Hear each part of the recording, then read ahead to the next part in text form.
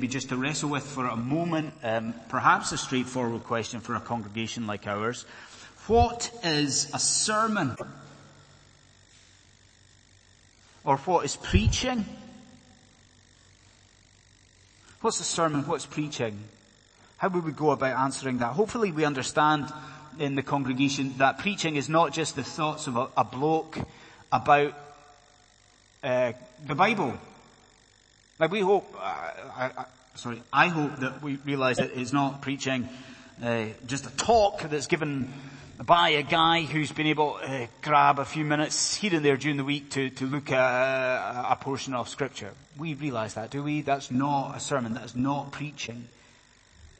No, in line with centuries of Reformed thought, what do we believe? We believe that if Scripture is handled faithfully, explained and expounded faithfully, we believe that a sermon takes on a life of its own, do we? We believe that. We believe that if it is accurate to biblical truth, that a sermon becomes the very voice of the Almighty God. God speaks through His preaching. That is what Reformed churches have believed for generations. That is hopefully what we believe tonight. Is it? Do we believe that? Do we believe in preaching as a congregation? I beg you to hold on to that tonight. Because this evening, as we hear God address the first woman, what we come to, I think, is potentially explosive material. Especially in this age and this culture that we live in just now in the United Kingdom, where gender roles and the battle of the sexes is something that is right there, isn't it? It's discussed on a daily basis, men versus women, battle of the sexes, especially in this environment. This stuff tonight, maybe not just textually difficult, it's maybe fair to say that it's truly contentious for us to consider these matters in 21st century London. Will you remember that Genesis chapter 3:16 is not written just by a bloke somewhere ages ago? Will you keep at the forefront of your mind through the sermon? This has been penned by God. Genesis 3:16 is God's work. And there are three titles, headings, that we're going to look at this evening, God willing. The first is this. We're going to consider the woman's pain.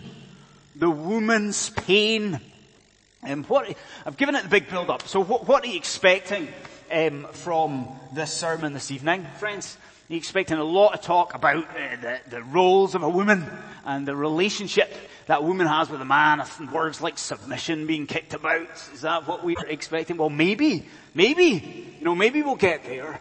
But before we do, there's a often overlooked detail that I want us to think about first of all.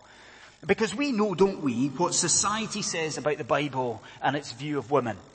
Like, I think your friends, my friends, the society, the culture, the media, they make it pretty clear, don't they? What do they say? They say, for God in the Bible, woman's an afterthought. You know, women are not important to God from the Bible. We hear this, don't we all? The Bible is responsible for generations of oppression for women. We hear this, do we not? Well, okay. I ask you, what is the most elementary thing that I could say about Genesis chapter 3 verse 16? What is it that happens in Genesis 3:16? God addresses the woman. And isn't that often overlooked? Because if woman was merely the possession of Adam, if woman was inconsequential to God, what would God do? I tell you, God would not go and speak to woman. God would deal with Adam, wouldn't he? If woman was not important, woman would be dealt with through Adam. But actually what do you find in Genesis chapter 3? Is that God goes to woman. In fact, God goes to Eve before going to Adam. You see, it is not that woman is inconsequential. It's not just that woman is a possession of man, an insignificance, not a bit of it. To our God, woman is cherished. Woman is important. God speaks in verse 16 to the woman. But what does our God say to woman in verse 16? I'm pretty sure you picked up on it. I didn't want a long reading for the second reading so that we would really focus on verse 16.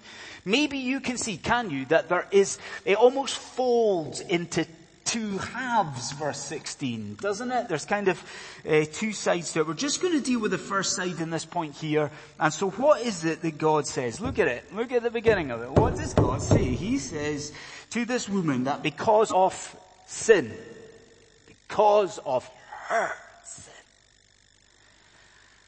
that women will experience pain in childbirth, excruciating pain. There's the pain is emphasized here, that you see there's two lines about the pain. Real pain, comprehensive pain in childbirth. I want to point out two details about this pain in childbirth here, about this punishment. The first is the extent of this punishment. And I think if we're going to think about the depths of the punishment that God metes out here, what you've got to do is take a little step back from this. Can we do that together? Like, we're in verse 16. Like, take a step back. I'm pretty confident that all of us in here know the first 3 chapters of Genesis quite well. Boys, I'm sure, and the girls, even we know the first 3 chapters of Genesis quite well. Now, because I'm confident there, I can ask you this. What roles was woman created to fulfill in Genesis? Now, if I was to put you on the spot and ask you really to think about that and give me an answer, what roles was woman created to fulfill in the early chapters of Genesis? Come on, what would you think about? There's maybe a couple of places you would go. Would you say this, that woman was created by God as a helper to man? What's the King James? Some of you have got the King James in front of you. That's that famous phrase in the King James version, isn't there? The woman is the help meet of man. Woman is a helper, right? So there's one. Okay, there's one role, one function for woman. Come on, what else would we go for? What else would we say? Why was woman created by? Part of it, is it not, was to assist man in filling the earth. Isn't that right? You know, man is to have dominion and bear fruit. Woman created to have kids. Fill the earth with man. So what have we got? We've got two things. We've got this helper, created as a helper, created to have children. And now, verse 16.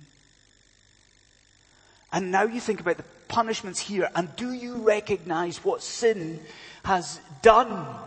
Sin has corrupted both fundamental functions of womanhood. Isn't that right? In a minute or two, we're going to see this idea of helper having been radically corrupted. Now God is going to say, man is going to rule over you. That idea of helper is going to be tarnished. But what's this here?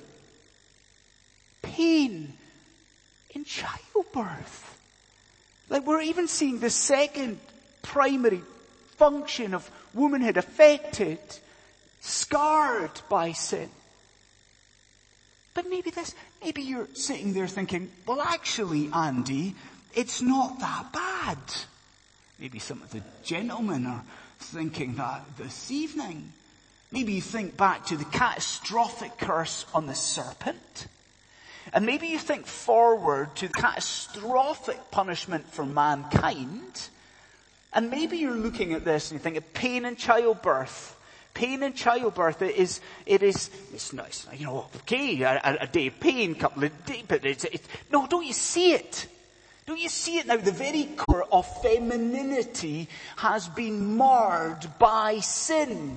That's what's happened here. What's happened with the fall is that the very heart, the crux of what it means to be a woman has been affected by sin. This is deep. This is catastrophic for womanhood. And then, if we see the extent of the punishment, then we've also got to notice, believe it or not, we've got to notice the grace, God's goodness in this punishment as well. Years ago, I made a mistake that I've lived to regret ever since. So I was a teenager, late teens, 18, 19 years old, living in a flat of blokes in Edinburgh. And I got in an argument with one of my flatmates, impulsive youth, I guess, could put it down to something like that. And we didn't want to get too angry. So what I did, I was kind of furious.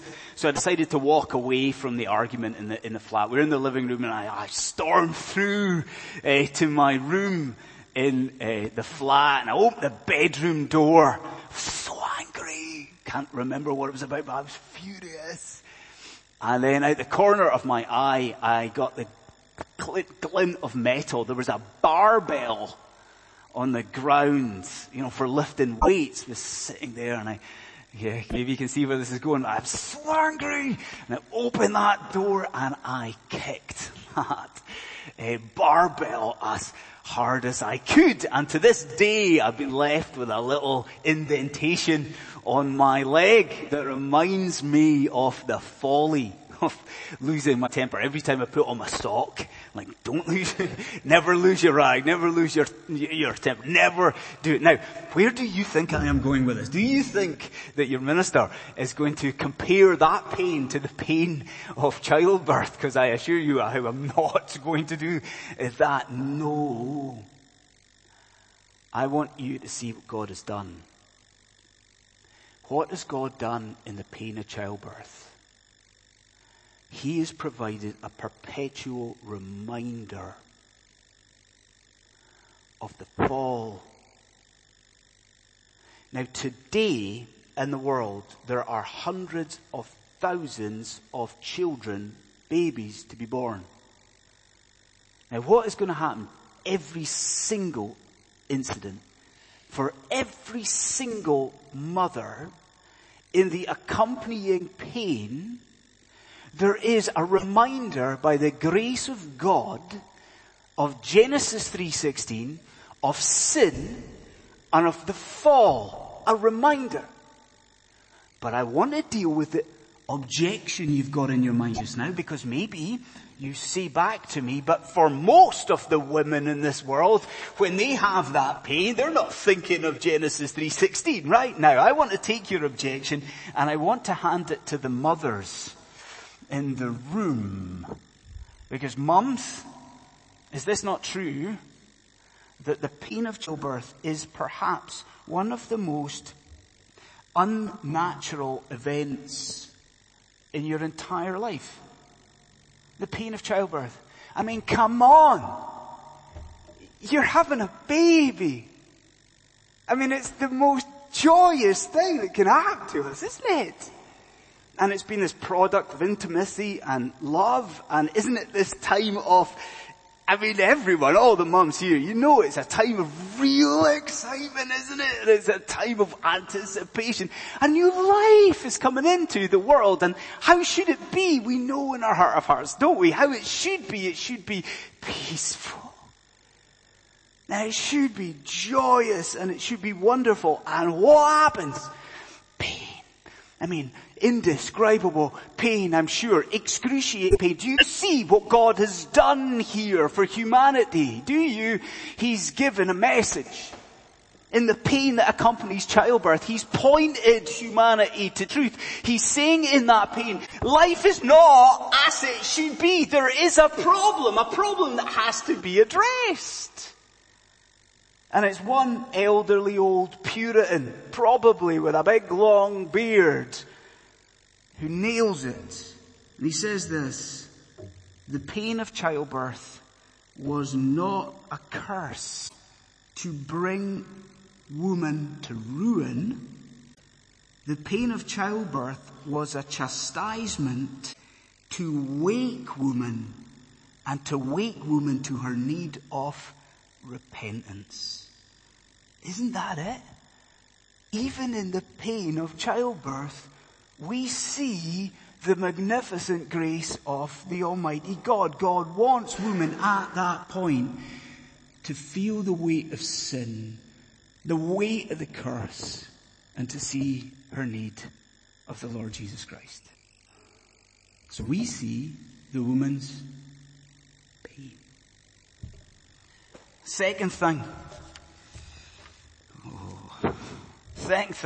the woman's desire. The woman's desire. The woman's pain, the woman's desire. Okay, we've perhaps heard, we should have heard, I think, the theological term perspicuity. There's been a couple of sermons in the last probably 2 years where we have dealt with this idea of perspicuity. So perspicuity is the theological notion that all of the Bible is understandable by everyone, in a sense. You know, you don't have to be an academic. You don't have to be high-flying to understand the nature of Scripture. That is perspicuity. You know, the clarity of Scripture. Perspicuity says something else. Perspicuity also says that though all of the Bible can be readily understood, perspicuity says there are some parts of the Bible that are more difficult to understand than others. And, Christian friends, that's where we're at just now. Because what is it that God now says to women? Can you look at it with me? Look in verse 16. We get to the second half. And what does God say? He says to the first woman, here's how it's going to be for womankind, if you like, the female of the species. Your desire, he says to women, your desire shall be for your husband. So we now have to work out what that means. Your desire will be for your husband. Can I suggest that on the table in front of us, we have two options.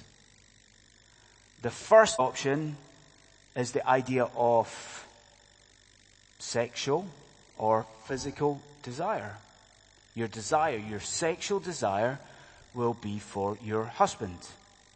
Now, if that is the case, do you see the flow of God's thought? God is saying there, despite the fact that it may lead to pain, despite the fact that it may lead to pregnancy, it may lead to the pains of labor, despite that, I am still going to give you, you're still going to have a desire, physical attraction, physical sexual desire for man. Now, I'll say this to you, it could be that I do not think that that's what this verse means at all, actually.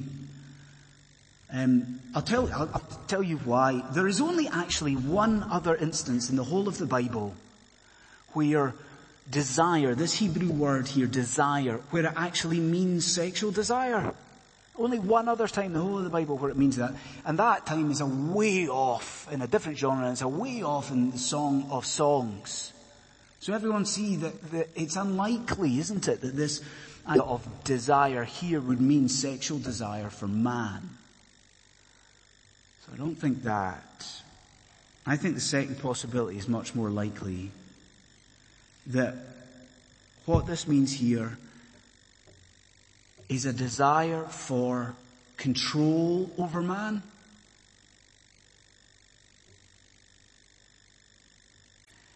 A desire for man's role. You see, there is another use of this word, this Hebrew word desire, in Scripture. I'd like to put it to you. I wonder if you can guess where it is. If you think about the structure of our service this evening, did you notice it? It's in Genesis chapter 4. It's the same Hebrew word desire is used just a few words later by God. And since we've read it, you know the story, don't you? Cain is fighting sin. Where's sin? Boss, you know, sin is said to be crouching at the door. And what is it that God says? Can I read it to you, the phrase? God says this of Cain, says to Cain, and sin's desire is for you. You see, sin is desiring to master you. Sin is desiring to control you, Satan. To control you, Cain, rather. And if you see that, surely you see what God is saying here to the woman. That part of the fall, part of the curse of sin, part of the curse of the fall is a newfound desire to rule man on behalf of the woman. A newfound desire for control. That this side of the fall, woman is not just going to seek to be independent from man. What is woman to do? What is woman going to do? God is saying woman is going to seek to subvert the God-ordained role of helper. You're going to desire, as sin desires Cain, you're going to desire mastery over man. Now, you haven't thrown anything at me, or we're still going. And I think because it's controversial, isn't it, that in the very nature, as part of the curse of the fall, there is this sinful desire for control in the heart of women. Perhaps because that is so controversial, we need to tie it down to practicalities.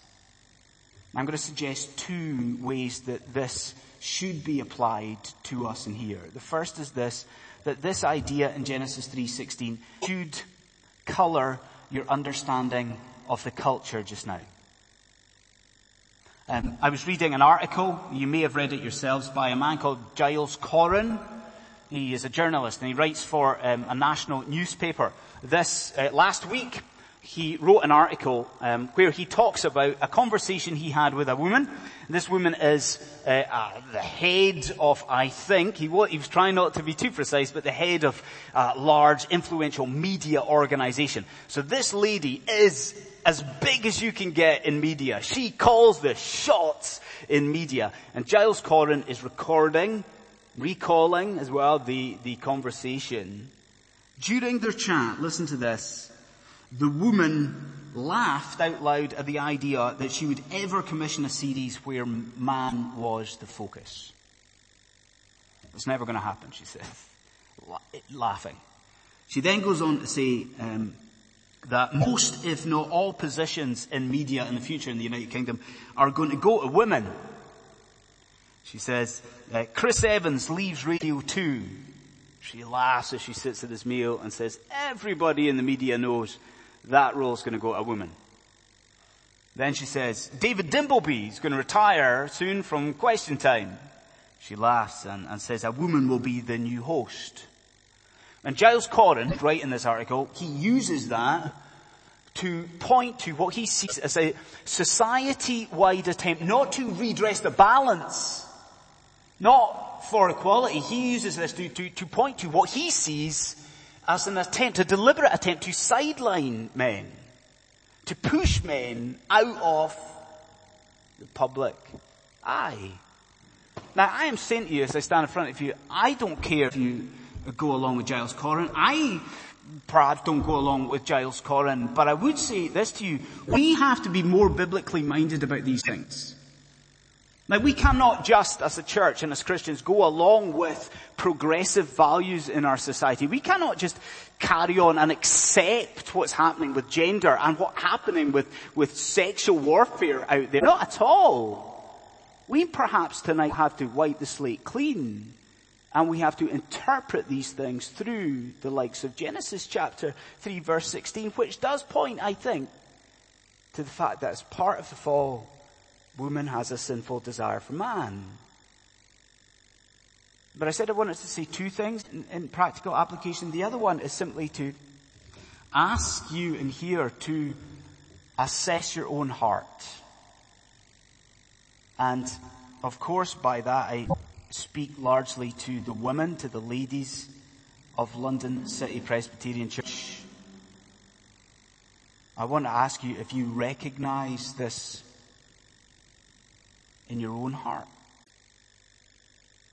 I mean, do you recognize in yourself a tendency to desire to control and unduly influence the men in your life, the men in your home,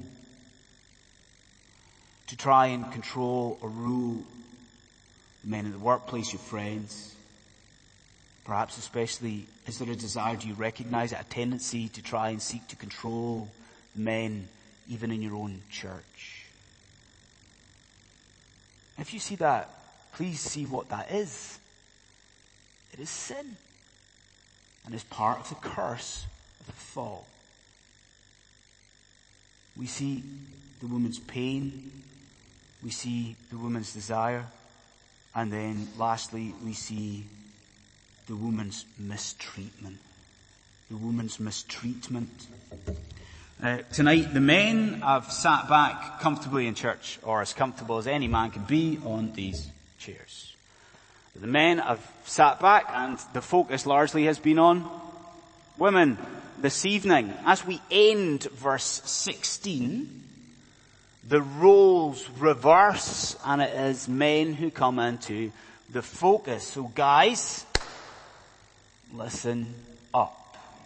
What does God go on to say? So he says to women, your desire will be for your husbands. Can't get away from it. It says it in the Bible. Your desire will be for your husband, and he shall rule over you. What does that mean?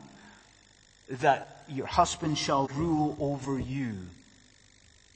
Well, the first thing I think we have to grasp is the fact that this has been distorted by many people, even in evangelical churches today. That there is an incredibly common view that says that what you've got here is the beginnings of submission. That what you've got here, post-fall, post-sin, what you've got is the beginnings of headship in the family. Many people understanding that, being influenced by feminist theology. They say, well, here, after the fall, before the fall, there was just everything was in balance. After the fall, now we insert submission. Now we insert this idea that man rules over woman. And so many people will say this idea has to be shunned, the idea of headship in the home. I hope you understand this evening that is absolutely biblically nonsensical. Paul does not appeal here when he talks about gender roles. He appeals to creation. Man does what? Man names woman, which is, as we know, an act of authority in the time. Woman is created as man's helper. So it surely does not mean that here is the beginning of a headship in the home. But what does it mean?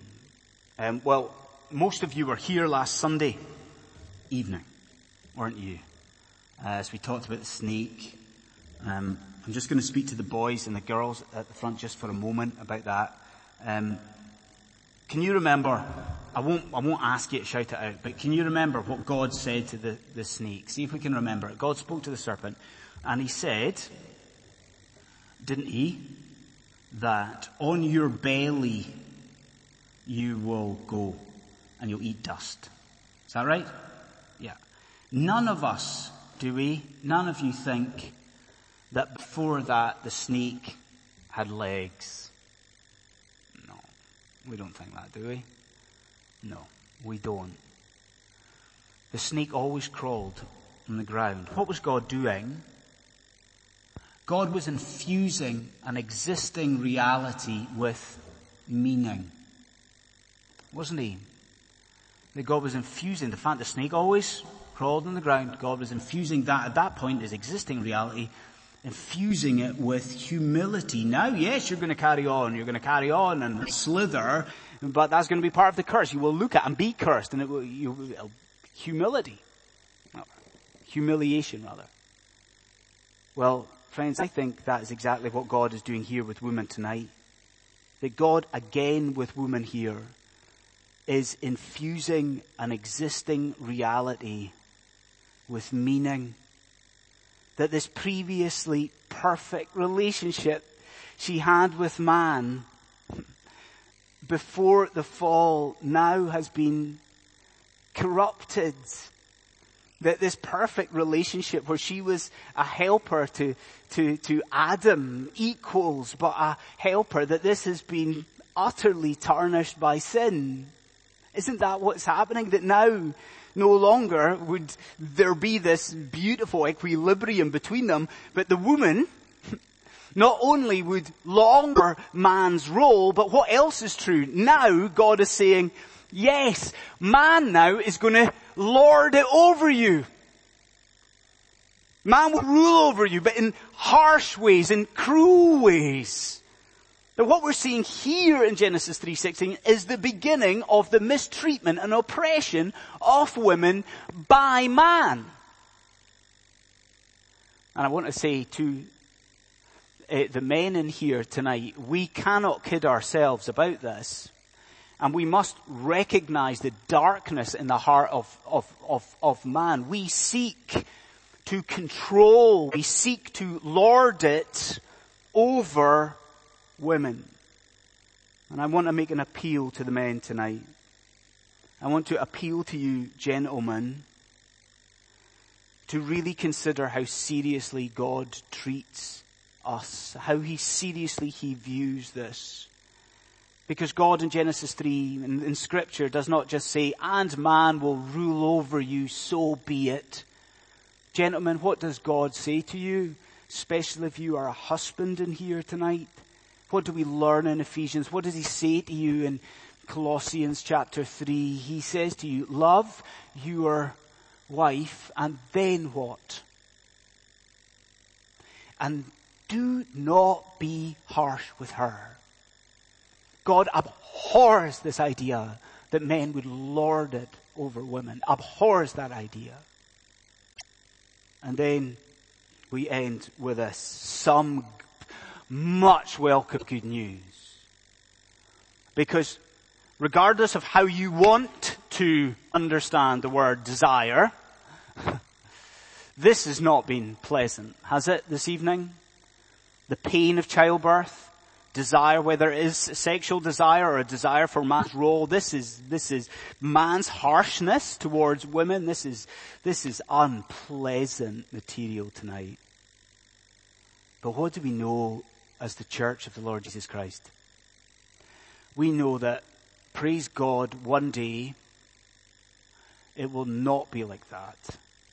And we thank God, do we not, that one day for all women who repent and believe, there is a hope. There is a heaven to come. And it is a place where there is no pain and no abuse and no mistreatment and no illicit desire. And how can that possibly be the case for us as sinful women and sinful, rotten men?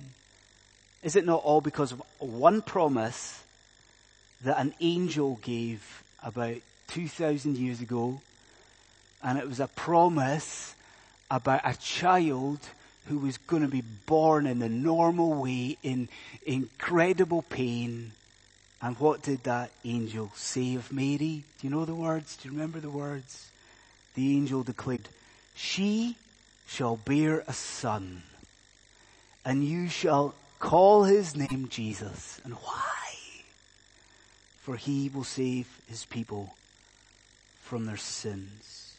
When we see the effects on our natures of sin, don't we rejoice in the restoration that God is working through his Son, the Lord Jesus Christ?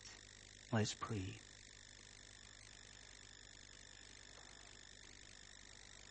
Gracious Father, we pray to you, acknowledging tonight that we are sinful. Lord God, we acknowledge that in the heart of woman and in the heart of man there is rottenness, and we hate hearing about it. And we long, Lord God, for these words to mean something different. But Lord God, we pray that you would give us humility. Help us truly to understand the fall, that what it means to be a man, what it means to be a woman has been truly corrupted by our own rebellion against you.